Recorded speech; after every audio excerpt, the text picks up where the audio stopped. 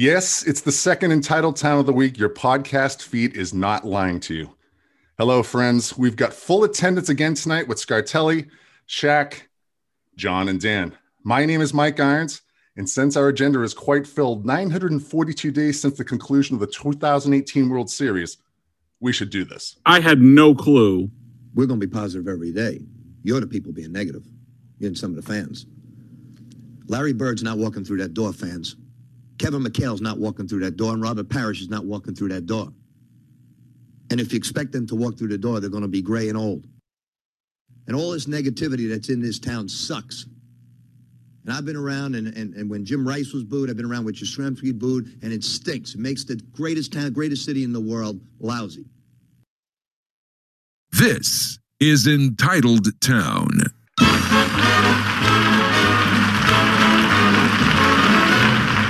Big thank you to Rick, to Al, and the orchestra. Gentlemen, we're back. Second time this week. Thank you all. Our DM thread was absolutely humming today after the latest shenanigans from the Four Letter Network. We're here to talk about this, and a few other topics. Topic one, Scartelli. ESPN's Don Van Natta and the appropriately named Seth Wickersham took their unnamed sources from the initial hit piece last year to an all-new level by including a grudge-holding dead Eagles fan who happened to moonlight as a U.S. Senator. This is like the holy trinity of clickbait. You got the Patriots, you got Belichick, you got Trump. What'd you think? I was led to believe that the rhetoric would end. Oh, crafty. Oh, crafty. But here's where it's at. Geometrically, a football is a prolate spheroid, and time is a flat circle. We're here again. It's forever the back end of 2007, and it's Spygate time. They're playing the exhausting. Hits. It really is exhausting. Groundhog Day.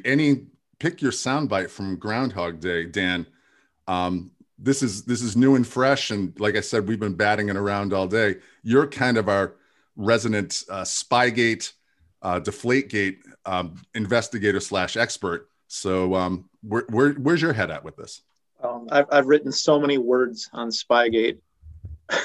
I think of Spygate as the gift that keeps on taking. It takes draft picks, it takes fines, it takes games away from Tom Brady.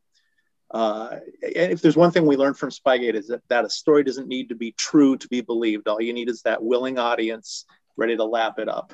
And in this case, you got whether it's Trump supposedly bribing a senator or Kraft inducing Trump to do that, you've got that built-in audience. You just lead them to the trough. No, that's true. I want to. This is a poll from the old BSMW board, our Slack that we have, and I want to lead. Before I throw it to Shaq, I want to read this. Shout out to our guy Laszlo, and this is his quote: "A lot of people think that just because somebody has a newspaper gig, is on TV or on the radio, that they must possess a thorough understanding of the subject matter about which they're talking about. In their opinion, therefore, must hold value. Why else would they be given these jobs, right? May have been true decades ago, but it certainly isn't now. I value the opinion of my 10-year-old as much as I do any media figure." That's poetry, Shaq. Your thoughts on the latest Wickersham Van Natta, unnamed sources, and now Weekend at Bernie's with Arlen Specter? Yeah, as soon as I saw this come out, it hit me like a ton of bricks. It's the dynamic duo of deceit and deception. There's your tagline. Van Natta, who has nada, and Seth Wickersham is at it again. And I know, I get it. It's the doldrums of the NFL offseason. There's nothing to talk about except for, OTAs, but that's boring. That's too boring. Aaron Rodgers, that's too boring. All that drama, there's nothing going on there. So where do you dig? You dig where you go with what you know. The Patriots and cheating. And if you add that together and then you put Trump and then you put the cheating and those buzzwords, you're trending on Twitter all day. And that's exactly what happened. And this really all began with this Spectre investigation probe. And Trump allegedly was going to stop it. No, you know what stopped it? Common sense stopped it. Yeah. And this isn't just the rehashing of this article. And I barely can call it an article because it really was just Spector's son, who's as he clearly is as level-headed and filled with common sense as his dad was clearly. This wasn't just a rehashing of the facts; it was a rehashing of circumstantial evidence at best. And the further you read it, it falls apart totally. And the premise of this story is the Spector pursuit of the Patriots through Congress was stalled by Trump. But at the end of the day, Spector, towards the end of his life, he wasn't, and I don't want to sound callous here, he wasn't very mentally capable. You know, he was getting up there in age. And so he has very deep ties to Comcast Cable, where is that based at? Philadelphia, Pennsylvania. He had switched party affiliations. He was trying to win the support of Philadelphians. And well, if he got any Pittsburghers, that wouldn't be a problem either because they all hate the Patriots. And because in his mind, the Eagles were robbed by the Patriots. No, you know what happened? The Eagles had shitty clock management from Andy Reid. They had McNabb vomiting Campbell's soup on the sidelines, and they couldn't hold on to a 10-point lead in the fourth quarter. That's why they lost. But, you know, it was another Wickersham Van Natta hatchet job with a healthy dose of innuendo and hearsay and just a whole bunch of crap. And of course, that if you hate the Patriots, this was your swan moment. So hope you enjoy it. You know, it's just because you're telling a large audience what they want to hear doesn't necessarily make it true. And I think that's exactly what Wickersham and Van Natta are doing here. John, your thoughts on the latest? Yeah, I've got a bunch of thoughts too. I'll try to hit a couple things that maybe Shaq didn't touch on. I fixate on words in these articles and certain phrases, especially what I view as political stuff, just like the Vice documentary. I view that as political. Obviously, there's a politicalness to this. The Natta and the Sham talk about, a hard-charging U.S. senator. I mean, the dude's in his late 70s. It's the Vito Stellino portion of his career. Exactly. It's like Vito Stellino is a hard-charging sports writer, right? He'd launched an investigation. That investigation is the equivalent. It's not a parade when some rando is walking down the middle of the street, right? It's just a rando walking down the middle of the street. That's the equivalent of what that investigation was. Not a single other senator signed up for it. It was a skill of one guy screaming at traffic. Exactly. So, I mean, if it was an investigation, you would have had an investigation. So any senator can send letters. They may or may not get responded to. Something may or may not happen from that. Nothing happened from this, right? So, I wouldn't even view this as an investigation as much as one guy, as Shaq said, carrying the interesting story here is one guy carrying the water for Comcast, who was his largest political benefactor, right? His number two political benefactor was a lobby firm that lobbied for Comcast, right? Which is a common way that money is laundered through politics. So you've got this kind of, in one of the great lines in politics that I love is it's never about what it's about, right? So Spector had this opportunity to carry Comcast's water for some on behalf in a way that didn't make it about Comcast. He was able to kind of stick a thumb in the eye of the NFL in Spygate and the Patriots were like this, these kind of collateral damage on this as a way to soften up the league as it related to the Comcast stuff, right? It's pretty obvious if you're kind of into the political space that's kind of what's going on here. I thought another couple of funny lines, they referred to Trump as a quote, generous political patron of Spector's for 2 decades. I mean, I am sorry. If you give a guy, a senator, right, who's running for a 5th term, we're talking 30 years now. If you give him $11,300 out of personal money in that time, you are not, under any circumstances in Washington, D.C., a generous political patron, okay? This is an example where they've got their story made up in their mind. The facts don't quite fit, but they're just going to slam it all in there anyway. This is something you would see out of a blog. It is so thinly sourced. And then, so we get into, I've got a bunch of other thoughts on this, but I want to get to one other thing that I think is, where my head goes on this. So why the timing? Why now? Like, and the fact that, you've got this kind of make-believe source, Spector's old comms director who ghost wrote his books, right? Who never heard from Spector definitively that it was Trump, but, is convinced now. And then, of course, you've got his son, right? Who is a very successful trial attorney in Pennsylvania, And he is now saying, now it's coming out that Trump did all this. And you think to yourself, well, what's his motivation? Like, why would he do that?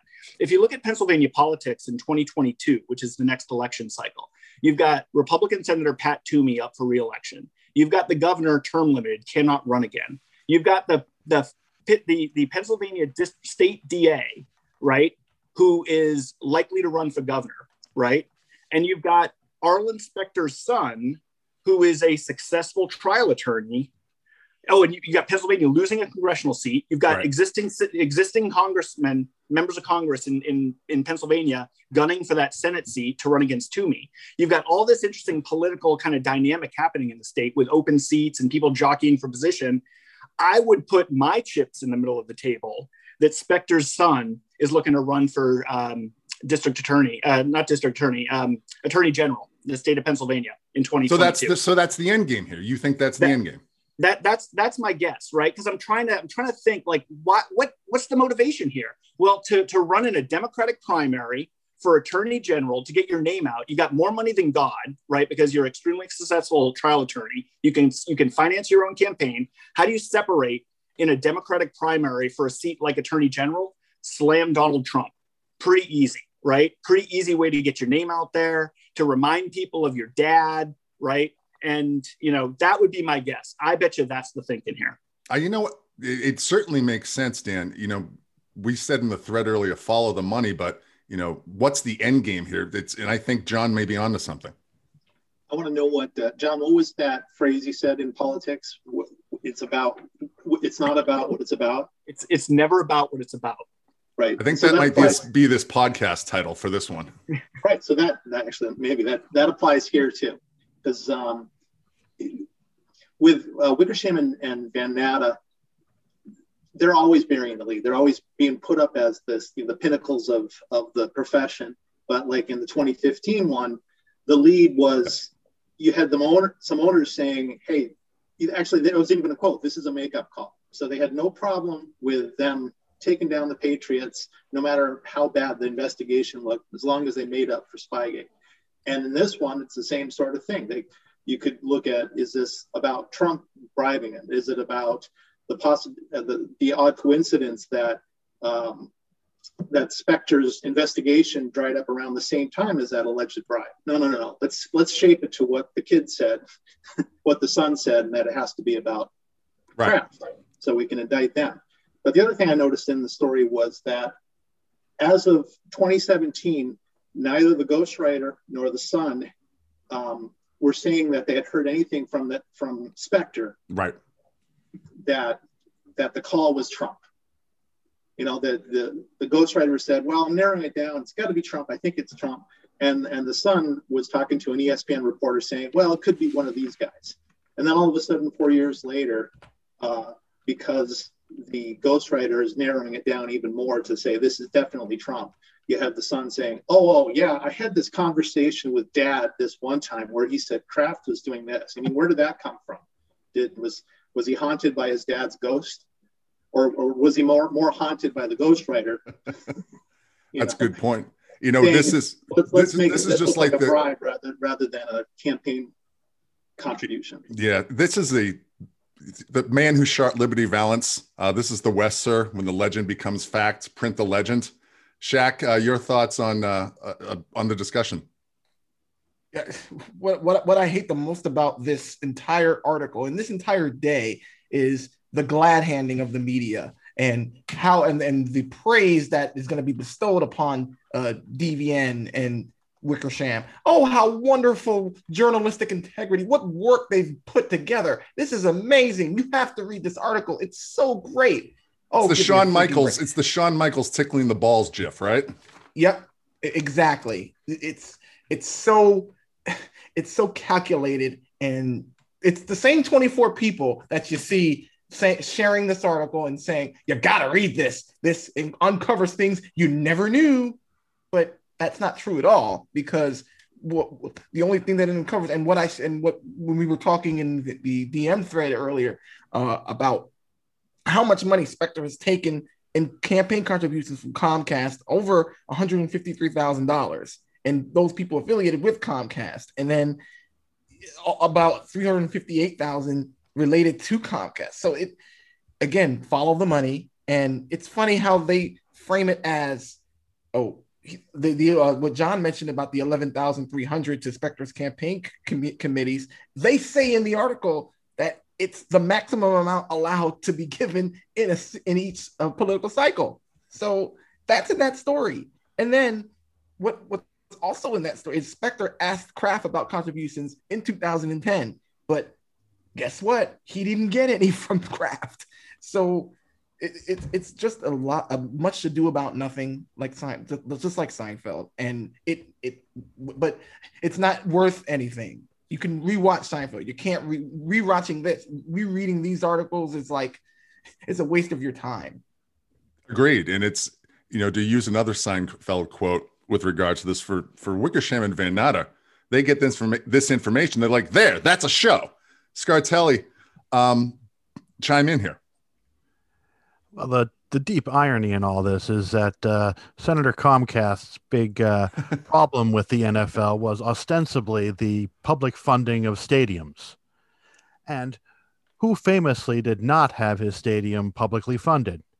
I believe Tom Finneran put the gun to Bob Kraft's head. We could do a whole podcast just regarding that, but that's a good point, Scartelli. He made Crafty Bob, as much as shit as I've given him in the past, he did dig into his own pocket and did everything he could. A politician should be looking upon that favorably, you would think. This isn't about laundering money. This is about laundry. Kelly Green laundry. Yeah. Absolutely. Yeah. John, wrap it up here on Spectre and Comcast Gate. Yeah, I like that point Scarcy just made, the irony of it all, because the Spectre's, comment about publicly financed stadiums. The other thing it was about is, the Comcast pissing match with DirecTV. It's the Comcast wanted the to be able to charge more for the NFL package. The DirecTV had the sweetheart deal with the league. I mean, it was, that's what it was about. Like, that's what it's about. Comcast, the amount of money, we all know the amount of money tied up in the NFL rights. You see how it balloons, year over year. The Comcast people know this. They're getting, kind of the short end of the stick vis-a-vis DirecTV. I mean, that's what this is about. And the Spygate stuff, the Eagles, that's the fakery. But I think the other key point is what would make this an interesting article? It would have been an interesting article if Kraft had given Spectre a lot of money. That's an interesting. But he didn't. I love the idea. I mean, the article even kind of concedes this, that Spectre goes to Boston, to meet with Kraft to ask for money, because why else would he be there, right? And Kraft stiffs him and chews on him, right, for the being such a pain in the ass as it related to all this Spygate stuff, right? And he he left him kind of holding the bag. And what happens? Yep. The guy gets beat in a Democratic primary, and that's the end. Right. I mean, that's how it all ends. So, I mean, I don't know. This to me, what drags this out now? What makes it interesting now? There's Shaq said at the beginning, there's a book coming out later in the year but I think it's Spectre's son. I think it's Spectre's son looking to get his name out there. And this gives him an opportunity to get some free earned media, as they say in the business, a little free earned media for his erstwhile political future. Excuse me. You make a great point. And this will certainly not be the last that we talk about this. I'll be curious to see, and we're recording this on Wednesday night, to see how far this blows up. Does it fade into the ether? Does it grab public attention with Brady and Tampa Bay and the Patriots coming off a 7-9 season? So let's see what kind of traction that it has, and we can discuss that when we record, hopefully over the weekend. So we'll be coming back to that.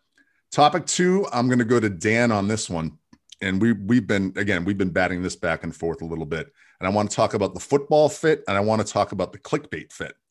There have been Julio Jones to the Patriots rumors everywhere. Phil Perry in particular, and I think Phil Perry is decent at what he does. He is an apostle of pro football focus, but let no good deed or no sin go unpunished. What's the football fit with Julio Jones and the Patriots? Is there a fit? And is it just clickbait, or is it just, are they filling time during a quiet time of the year, or is there actually a fit, Dan? Yeah, all of the above. Okay. The answer is yes. Actually, it's been a bad off season for Patriots haters, because every prediction, everything that they wanted to occur has gone in the opposite direction. With free agency, they had the predictions of, oh, well, you know what they're going to do. They're not going to spend the money, and here they go and put out a record amount of cash and go after these big names. The draft comes around, they say, oh, well, they're not going to draft a quarterback, or they're going to trade back, or any of these types of things. What do? They stay put and they draft the quarterback everybody wants them to get. Mm-hmm. Then there's the pursuit of Jimmy Garoppolo, which everybody wanted to happen, and that just fell by the wayside as well. Well, now here comes this story with Julio Jones, and it's the perfect topic for Felger and Mass, because they can paint it negative no matter what happens. If they pursue him, they're going to say it's proof that Bill's ego was hurt by Brady winning, or they're going to say that Kraft made him do the pick. If he doesn't pursue him, well, then it's Bill wanting to win without talent, or the Patriots were cheap when it really matters, or maybe it's something where blank was punishing the Patriots for the 28-3, all the little jokes that Kraft put, like putting 28-3 in the rings, and now it's come back to bite him in the ass. Yeah, six Super Bowl titles later has come to bite him in the ass. Shaq, do you see a fit with Jones? Does he fit? And what about him being the I heard of him of the moment? Anytime you can add a Julio Jones, I heard of him type of player, and you have the opportunity to you do it. But I think I'm rooting for this to happen more, I guess less so for the fact that he would improve the Patriots, and more for the fact that the narratives would be destroyed. Like, oh, no good players want to go to the Patriots. No free agents or anybody wants to go to the Patriots. And Julio Jones would be the perfect foil to all of that.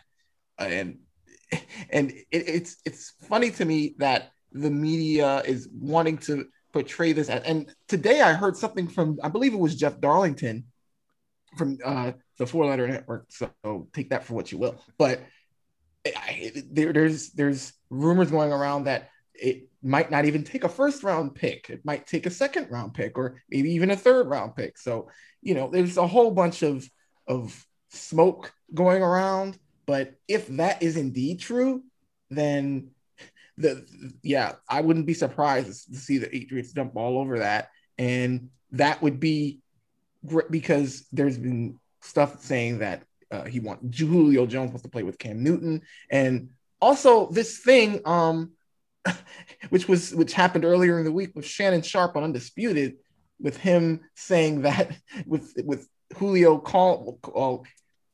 Shannon called Julio live on the air and waited until the end of the conversation for Julio to just say, well, I'm not going to the Cowboys, and to totally throw them under the bus, and then say, oh, you're live.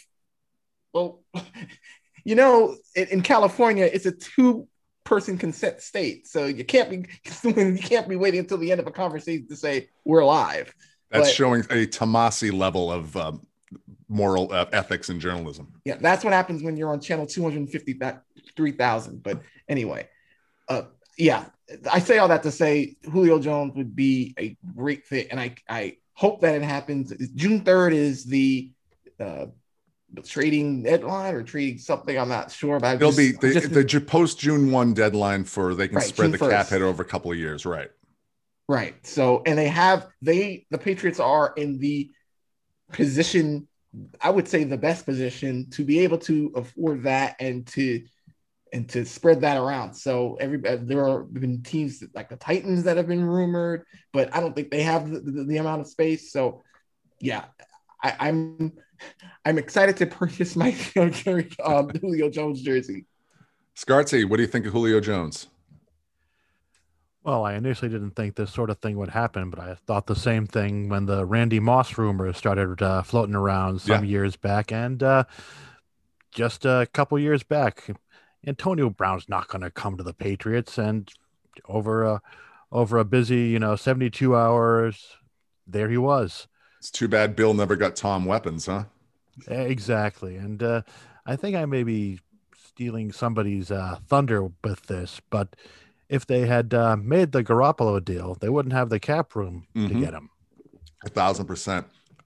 John and I have talked quite a bit about this, and your Scartelli, your comparison to Randy Moss, I understand it. I think the Patriots traded a 4th-round pick, if my memory is serving me correctly, to acquire Moss. And I mean, that's maybe one of the greatest transactions that's ever involved a 4th-round pick in the history of football.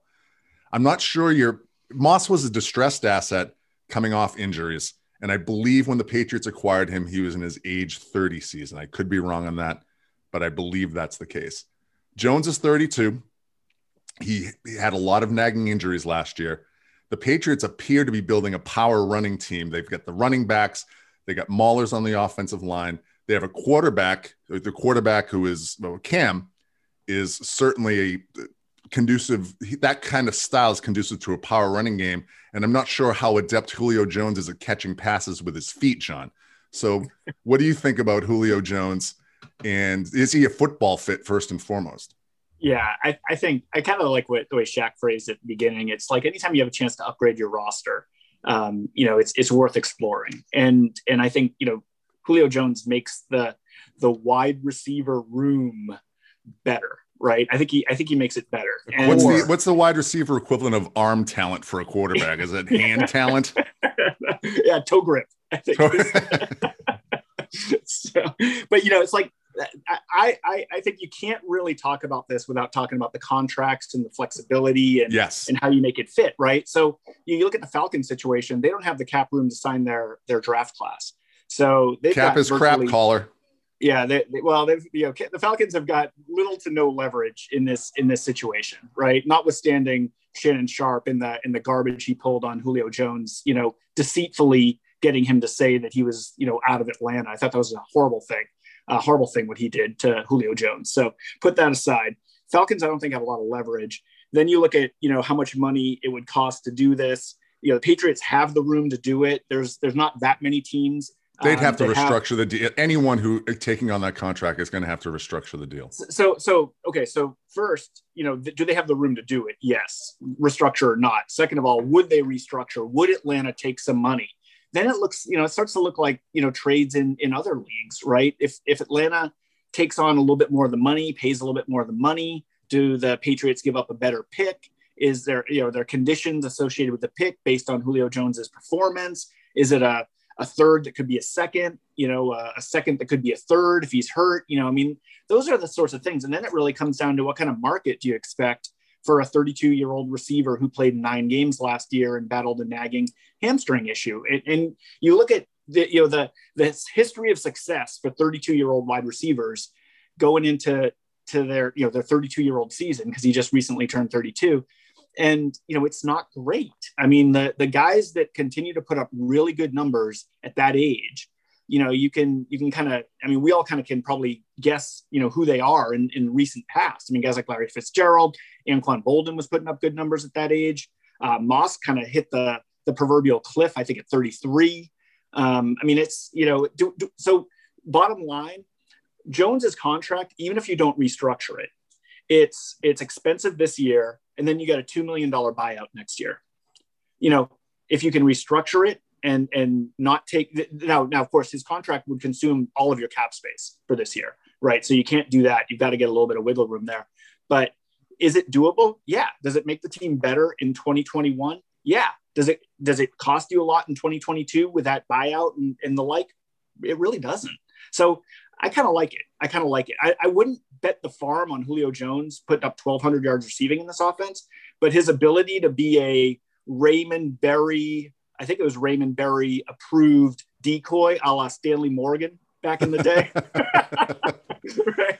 Raymond Berry was the only person who could slow down Stanley Morgan, right? Exactly. Could he play that role in this offense and keep things a little bit looser on the outside so that they can tear people up in the middle of the field? I could get behind that. No, I listen, it's you and I talk often about distressed assets. I don't think Jones is a distressed asset per Agreed. se, but it's not something I want to commit. You know, Bill, he and I always great friends. He's not going to doesn't have that cap money burning a hole in his pocket. He's not going to go there and throw a high draft pick, I don't think, while taking on that contract, which is, you know, not going to leave him with a lot of wiggle room. There's no way that trade gets made without some sort of restructure. And of course, how badly does Jones want to win? So if he wants to go to a team that has a chance to win, be that Kansas City, Green Bay, New England, I think those are three teams with reasonably good chances to have some success next year. You know, it'll be interesting to watch play out. All right, good stuff, guys. Well, Topic. also, I just want to Go ahead, Shaq. just sorry, just to add to that, I think it's pretty funny that the Patriots are irrelevant. The Patriots are this irrelevant team. In the last two topics that we've talked about, have the Patriots on the forefront. Absolutely. So, you know, for the irrelevant Patriots, they're certainly pretty relevant at the moment. So, and there's the thing is that there's never a dearth of interesting stuff to talk about that isn't just dramatic bullshit, Scartzy. Well, if they get Jones, they can maybe move him up all the way to 14 on Peter King's ratings. And we can then discuss who's wide receiver 1 in the room caller, right, John?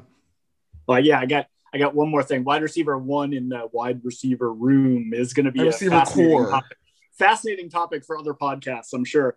But, you know, one thing I know we're not going to talk about this in any detail whatsoever, but the Greg Bedard podcast today, he talked about Julio Jones. He talked about Julio Jones and said he thought his 2020 tape was terrible, thought it was, and thinks he's going off a cliff. So if that gives you another reason to want Julio Jones to show out with the 2021 Patriots, there you go. Well, that's interesting because that was my analysis of Bedard's 2020 tape as John, well.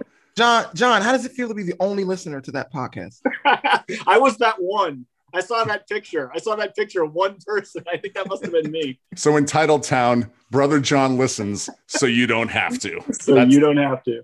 All right, let's go on to topic number 3. From the far hash mark, angle to the left for Adam Vinatieri, 48-yard field goal attempt. Set to go, snap, ball down, kick up. Kick is on the way, and it is good! It's good! It's good! Adam Vinatieri booms a 48-yard field goal, and the game is over, and the Patriots are Super Bowl champions! The Patriots are Super Bowl champions! The best team in the National Football League! If you don't get chills listening to that, I can't help you. Apropos, considering we ended the last podcast, I asked Shaq about his favorite Super Bowl compare and contrast, and your answer was Super Bowl 36, Shaq. Let's talk about the great Adam Vinatieri, the GOAT of place kickers. You're up. By the way, long live Gil Santos and Gino Cappelletti. Absolutely. Hat tip to Gil and Gino, the GOATs in the booth. Absolutely. Yeah, if we can have Gino's joy, just laughing in the background. It goes, yay. Oh my God. That's Goosebumps City. If we can have them as cyborgs, I mean, no disrespect to Bob Sochi and Zolak. To Smiley and Stan. I don't know what their names are, but if we could have them as cyborgs, then I'd be happy with that. But anyway, Vinatieri, I'm glad you played that clip, but I'm even more surprised that you didn't play the best kick I think ever made, and that's the kick against the Raiders. Probably, and I'm talking about the kick in the snow, and that was probably the most improbable pressure kick ever. For me, when I was watching it, I gave it almost no chance. Ditto.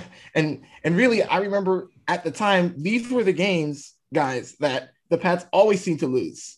But instead, if Vinatieri doesn't make that kick, I think that the dynasty isn't set in motion. And it was such a sliding doors, right? Kick. I mean, I'm still floored at that kick. I can't believe he made it. I mean, every stage of that game up until it felt like they were going to lose. Even getting the bye in the home field advantage against the Raiders was really improbable. But anyway, that was an impossible kick, and that's my favorite one. the Super Bowl 36 notwithstanding. But I don't know if you guys remember. Well, you guys remember, but anybody who might be listening, you remember him chasing down Herschel Walker? Yes, his rookie season in '96 in Dallas. In 1996. Yeah, kickers don't go for any. They weren't supposed to do that type of thing, but that just showed how in the early days of even in the outset of the before the Patriots dynasty, that how vital and important he was. But it started with those two legendary kicks from Vinatieri, where there were absolutely no expectations for the team. What a surprise that it prevented people, from getting mad at him after that. Even in Super Bowl 38, when he had those two missed kicks, which everybody, there are a lot of people who say, Brady was bailed out by Adam Vinatieri, but they never mentioned those misses during that Super Bowl. But he's probably he is the greatest kicker of all time for me. But then as Patriots fans, we've been very lucky the last 20 years to bring in, not only have Adam Vinatieri, but then bring in Stephen Gostkowski, yes, who has very high expectations from the shadow of Adam Vinatieri. And then, every kick naturally is highly scrutinized because you're following that act, and everybody would tell themselves, oh, Adam would have made that kick, every miss that Gostkowski had. Oh, why didn't Adam make that kick? Why didn't he make that kick? Adam would have, but Gostkowski, for all intents and purposes, was as accurate, if not more accurate, than Vinatieri was. He's one of the most accurate place kickers of all time. He's in the top 5, I believe. That's right, during his entire career. So Vinatieri, he's get his red jacket ready. He's going into, keep it away from Parcells and give it to him. and I'll always remember those kicks. And it's unfortunate that he had to finish his career with those ridiculous quotes, but I'll choose not to remember that, and I'll respect that portion of his career. Yeah, get the red jacket ready is 1,000% correct. Scartelli, your thoughts on Vinatieri's retirement? Yeah, he could wind up with a gold jacket to complement that red jacket. It'll look good in the closet next to each other. Yeah, the amount of scoring that he's done in this league. Mm-hmm. And everyone forgets this, but he's related to Evel Knievel. that's going. That's a honk if you remember kind of stuff right there, Scartelli. Speaking of remembering things, he had that great touchdown pass to Troy Brown in the fake field goal, or was it fake field goal against the Rams in St. Louis caller. We're this many years old to remember that. Oh, and then one of the sports writers had a hissy fit about that, if I recall. Something, deceit, bordering on unsportsmanlike. It must have been Clark Booth. Clark. It was Clark. Dan, thank you. It was so. Clark Booth. Yeah. That's awful. Yeah. Well, living down to our expectations, Scartelli. Yeah, there's the fact that Shaq pointed out that the clip I played isn't his greatest kick of all time. Agreed, first and foremost, but the catalog of plays that he was involved in. You think about the two kicks against Oakland, obviously the winner in Super Bowl 36 and the winner in Super Bowl 38, that long field goal and that freezing cold divisional game against the Titans in the 2004 season that was, kicking a concrete block in 2-degree temperatures, 45 yards to beat the McNair Eddie George Titans kind of on the last legs of that team's kind of window, as it were. So, Dan, your thoughts on Vinatieri? He was probably kicking a deflated ball in that Titans game. Most certainly was kicking a deflated ball. Take their picks, all of them. Yeah. Oh, if any kicker is going to get into the Hall, it's got to be him. Any new kicker. How many is it? Just the one? Yeah, Morton Anderson, Jan Stenerud off the top of my head. Stenerud. Yeah. Teddy Bruschi called him a football player, and that's something that's been said about him going back to even earlier in his career when Parcells was here. And that's a great way to put it. That's exactly it. He was an athlete. He showed that kickers are athletes too. That's a good point. Tremendous career. My most vivid memory of Vinatieri, and this is very personal, I'm going to go a little bit Albert Breer here with a personal anecdote. Watched the entire 2001 run, as I'm sure you guys did, with the same bunch of guys. We were a bit superstitious after the Raider game. And when he made that kick, they kept coming over my same place at the same time. One of our friends, John and my friends, looked over at me as Vinatieri lined up that kick, and he just mouthed the word to me, money. So we used to say that Vinatieri was Italian for money. It was lira time every time he lined up a place kick, John. Yeah, I mean, it was a joy to watch him. And I want to go back to Shaq. As Shaq took the transition from Vinatieri to Gostkowski.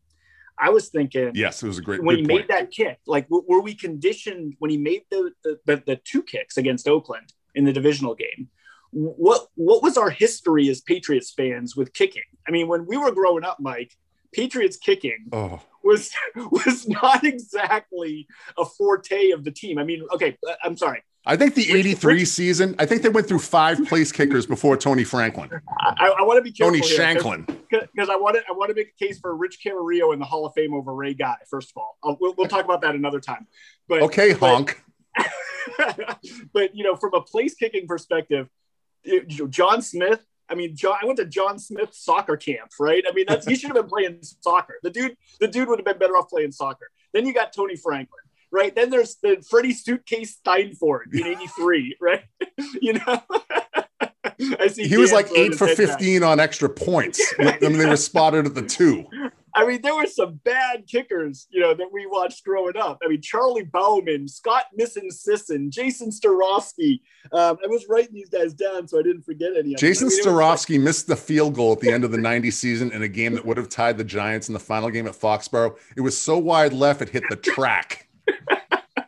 So that was like, we grew up with that, right? I mean, Tony Franklin, for probably a 20-year period from like 80 to 2000, or 15 years from 80 to 96 when Vinatieri came on the scene, Tony Franklin was the best kicker for the team, right? And if anybody can picture what Tony Franklin looked like, I mean, that shows you how, like, the dearth of kicking. You look like your accountant. Yeah, exactly.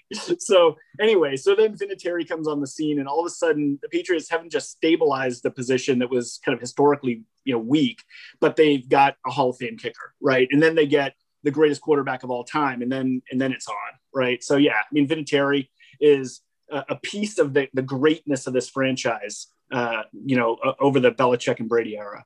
He does not count towards Bill Parcells' draft hits because he was an undrafted free agent caller. Yet another reason why I'll pass on Tuna for the Patriots Hall of Fame. I want to transition with this. Within an hour of Vinatieri announcing his retirement on the execrable Pat McAfee podcast, Greg Bedard's lapdog, who John vouched for, Nick Cattles, tweeted this, quote, "Love Adam Vinatieri, but let's be honest. He didn't retire. The NFL retired him." John, defend your vouch, defend your guy. Oh, that was tough. I'm gonna go to the timing. It had to be, he did the podcast with Bedard and something happened.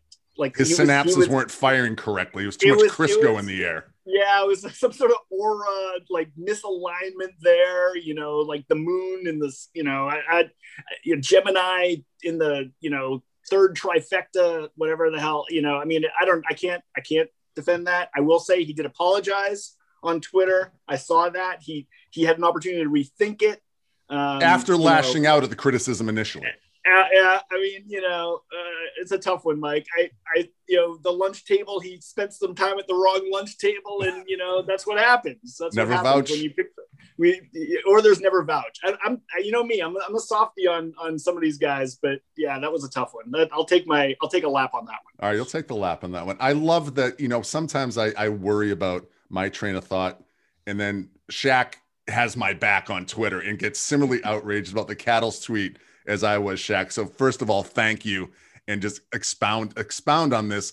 The fact that was his, okay, he apologized, but that was where he went first. Never go full media. Right.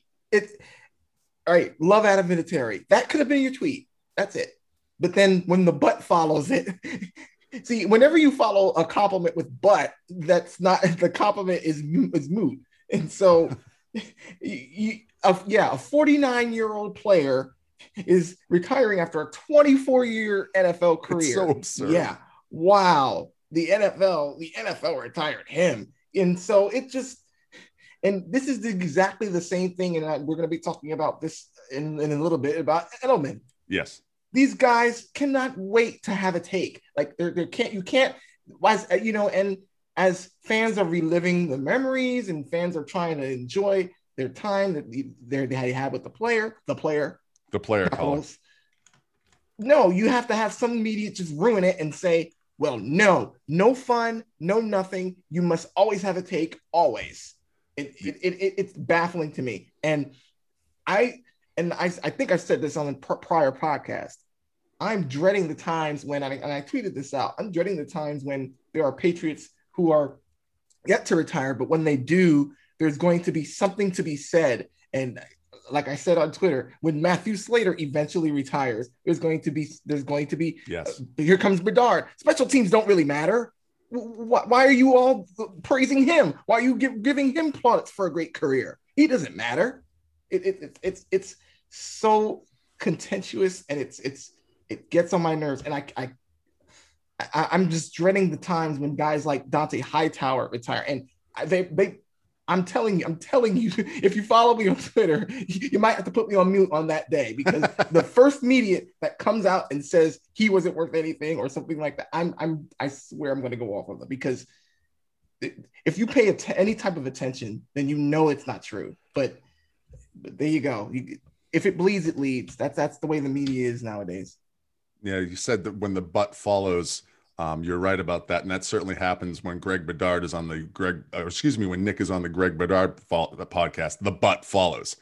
Scartelli, I pulled this out from my bookmarks. That's something I want to discuss, and it kind of got lost in the shuffle. But I think it's in transitioning, people shitting or cattle shitting on Vinatieri, kind of emblematic of just they're not shitting on Vinatieri. They're not shitting on Edelman as much as I think they're dismissing Bill Belichick. But Mike Tanier from Pro Football Outsiders had this quote the day that Julian Edelman announced his retirement. Quote, like, if we want to enshrine Tom Brady's little slot buddy in the Hall of Fame with a bust based on some deep fake composite sketch, that might work. Or Welker, Amendola, Edelman on each other's shoulders in a trench coat like Vincent Adultman. Fucking despicable and emblematic of everything, why this podcast exists. Scartelli. That's just jealousy is what I'm seeing there. The fact that his preferred teams, did not succeed to the amount that he wanted them to because of Edelman's team. And I take joy in his despair. That is the correct mindset, and I need to get there. Dan, trampoline off that, because that was brilliant, Scartelli. Go ahead, Dan. For the talk of Edelman into the Hall of Fame, it's the people that might be pushing for that. I'm not pushing in the idea that I actually think he gets in. I've seen what those Hall of Fame voters are like. I just yes. don't go that route just 5 minutes after he retired, and let him go through the process. That's what the process is for. And also, there's been so many exceptions to the rule that they lay out in the Hall of Fame. Let his case be made before you dismiss it within the first 5 minutes of the guy retiring. Oh, and there's one other thing with this, which is that I think it's interesting that for a guy that is so emblematic of this relentless work ethic, that he's taken down by the laziest, lowest hanging fruit. Yes. Just no work ethic whatsoever to the people that are opining on Edelman's chances. Good point. John, you want to wrap this up in a bow here regarding the Edelman and your boy Nick Cattle's emblematic of media culture? Well, Reuben Foster, who's an offensive lineman with the Steelers, went off on PFF today on Twitter. My new favorite PFF, Steeler. First time I've ever said that. Yeah, I know. Seriously, they put out a clip clowning Roethlisberger and his I guess inability to throw a deep ball. And Reuben Foster just basically goes off on him and says that you guys are supposed to be about stats and facts, but here you are, making jokes and. It's basically why nobody respects you, right? And guys like Mike Tanier. I mean, come on, like who? Why would anyone respect what that guy has to say? Like, I mean, that's a terrible thing to say about Julian Edelman. And what is the basis of this? Guy had a magnificent career, and to go out and say things like that, 5 minutes after he retired, because I think Scarzi had it exactly right. Because Patriots have broken so many brains, and these guys that are they're really just fanboys with calculators, right? That don't get paid to write for a website. And, then they can tweet and say all these things, and they got their, goofball little avatars and, they say all these things. But for me, what Edelman represents, it's this great opportunity to go down memory lane again and celebrate his career. And I'm sorry for the guys like Tanier, whose brains have been broken over the last 20 years, and they've been wallowing in misery as the Patriots continue to win, and Patriots fans like us continue to enjoy it. And then guys retire like Edelman, and we get to celebrate and relive the great moments of his career, of which there were many, many, many over the period of time. And they're resorting to kind of lashing out in this sort of temper tantrum sort of fashion, saying negative things about a guy who accomplished more in his retirement announcement than they have in their entire professional life. Absolutely. Hines Ward never had this bullshit happen to him. Guys of that ilk, John Taylor, go on and on.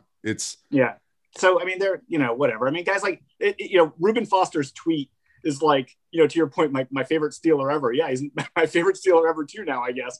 But, the ability to unite PFF, if it serves one thing, it can unite fan bases together against in a way that Goodell does. Like, I feel like kinship with Saints fans because I think they hate Goodell more than we do.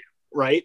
And any fan base that's going to trash on PFF is, there's a redeeming quality there somewhere. Trashing PFF should be like booing Gary Bettman when they bring out the Stanley Cup at the end of the Stanley Cup final. I think we've done almost the podcast, gentlemen. Final thoughts. I'll start with you, Mr. Scartelli. Just if you'd be so kind as to go over to the 15net.com and check out the sports junk drawer. That would be much appreciated. And it's possible that there could be something dropping over the Memorial Day weekend. Excellent. Good to hear. At the 15net.com, he is at Pat's Cartel. I will throw it next to Shaq. Shaq, your final thoughts on today's podcast. Go ahead. Just one thought on Edelman real quick about and there have been several interviews that Edelman has done throughout the last couple of weeks. And how many times does he have to repeat himself to say that I'm done, I'm retired, that his bone-on-bone injury is not anywhere close to being any type of functional. So are we just now forgetting him and just not taking him at his word? And are we just going to continue pounding and asking the questions of him and saying, well, are you going to retire with Brady? Are you going to play with Brady now? Are you going to do it now? And I can't wait for the point when they start, 4-0 or whatever, and they ask him, well, do you want to do it now? They're just asking the question, caller. Yeah, it makes me want to punch the wall through that. But I'll finish out by saying a quote that Michael Irvin said, and this pretty much sums up the situation surrounding all the stories that have come out the last couple of weeks about Spygate, Electric Boogaloo, and ESPN and their coverage of it. And it says, they hate anybody that wins so much and does great things. There's two ways we write stories.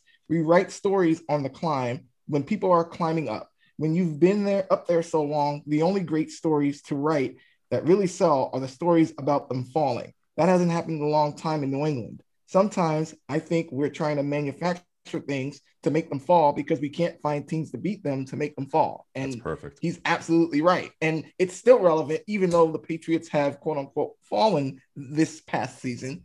It's still relevant because you have these stories coming out And in fact, I think they're going to continue to be relevant because the way it looks now, you have with these Julio Jones rumors, if they're able to get him, it's the Patriots are going to continue to be relevant and, as they say, cry. That's a good point.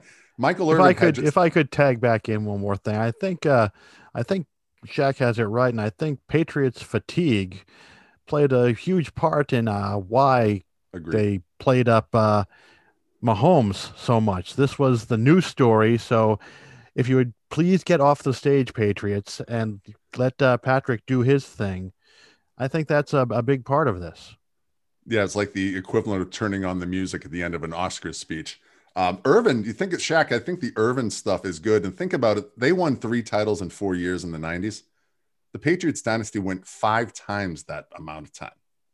Multiple of 5. So add in social media and everything else that is around today that wasn't around in the mid 90s. And it's just, get the yelling shows on channel 2543 and that sort of thing. So your point is valid. And Michael Irvin, well done. Dan, final thoughts.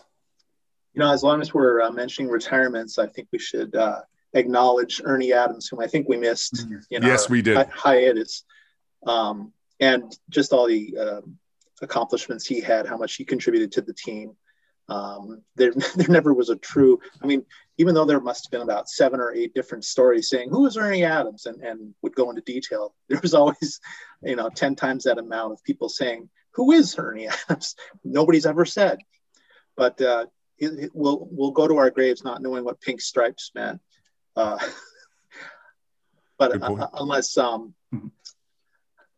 unless Spectre's kid, he's told by Spectre he'll come back as a ghost and tell him what pink stripes meant.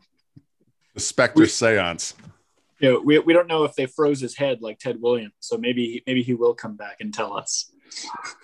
Well, as the frozen head communicator, and maybe Shank Shaughnessy can get John Henry Williams to help him out with that. John, do you have any other final thoughts? Yeah, just the last thing. It's like I'm listening to this pod, and we're hitting on these topics, especially the Van Natta, sham stuff, and it does kind of remind me, this team is a wagon. This team is, Julio Jones or not, this team is a Super Bowl contender. They get Julio Jones. People are going to have them up at the top of the ticket in the sports book. Where will they be in your power rankings, caller? PFF won't have them there. Yeah, Vegas will have them there too, right? And we're going to be, there's a deluge of negativity around the team, and there's going to be this kind of nitpicking at OTAs, and the radio mediates are going to be trying to dig out drama and create drama where none exists.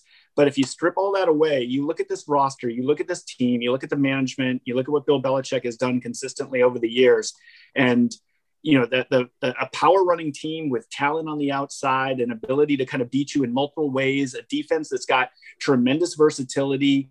I hate to say it because the league is such a sleazy operation, but I cannot wait for the Patriots season to get rolling. It is going to be, I think, a heck of a lot of fun. 1,000%. My final thought would be, and we've touched on this in our group thread, and this is something we should probably talk about at some point, because in Breweries, John, I'm going to trampoline off your Albert Brewerism here. Pats are a wagon, bro. And they brought in so much talent that there's probably going to be draft choices, high draft choices who don't make the team. Guys like Dalton Keene, maybe Devin Asiasi, Joejuan Williams, but they're a talented bunch. You can't keep them all, as they say. So I think we've done a podcast, gentlemen. Shaq, thank you as always. You're at Atomic Dog 5150. Dan is at Patriots Daily. John is that John Irons and also Nick Cattle's fan. And Scartelli is at Pat's Cartel, the15net.com. Thank you for listening to the second episode of Entitled Town this week. And in closing, as always, hi, Marv.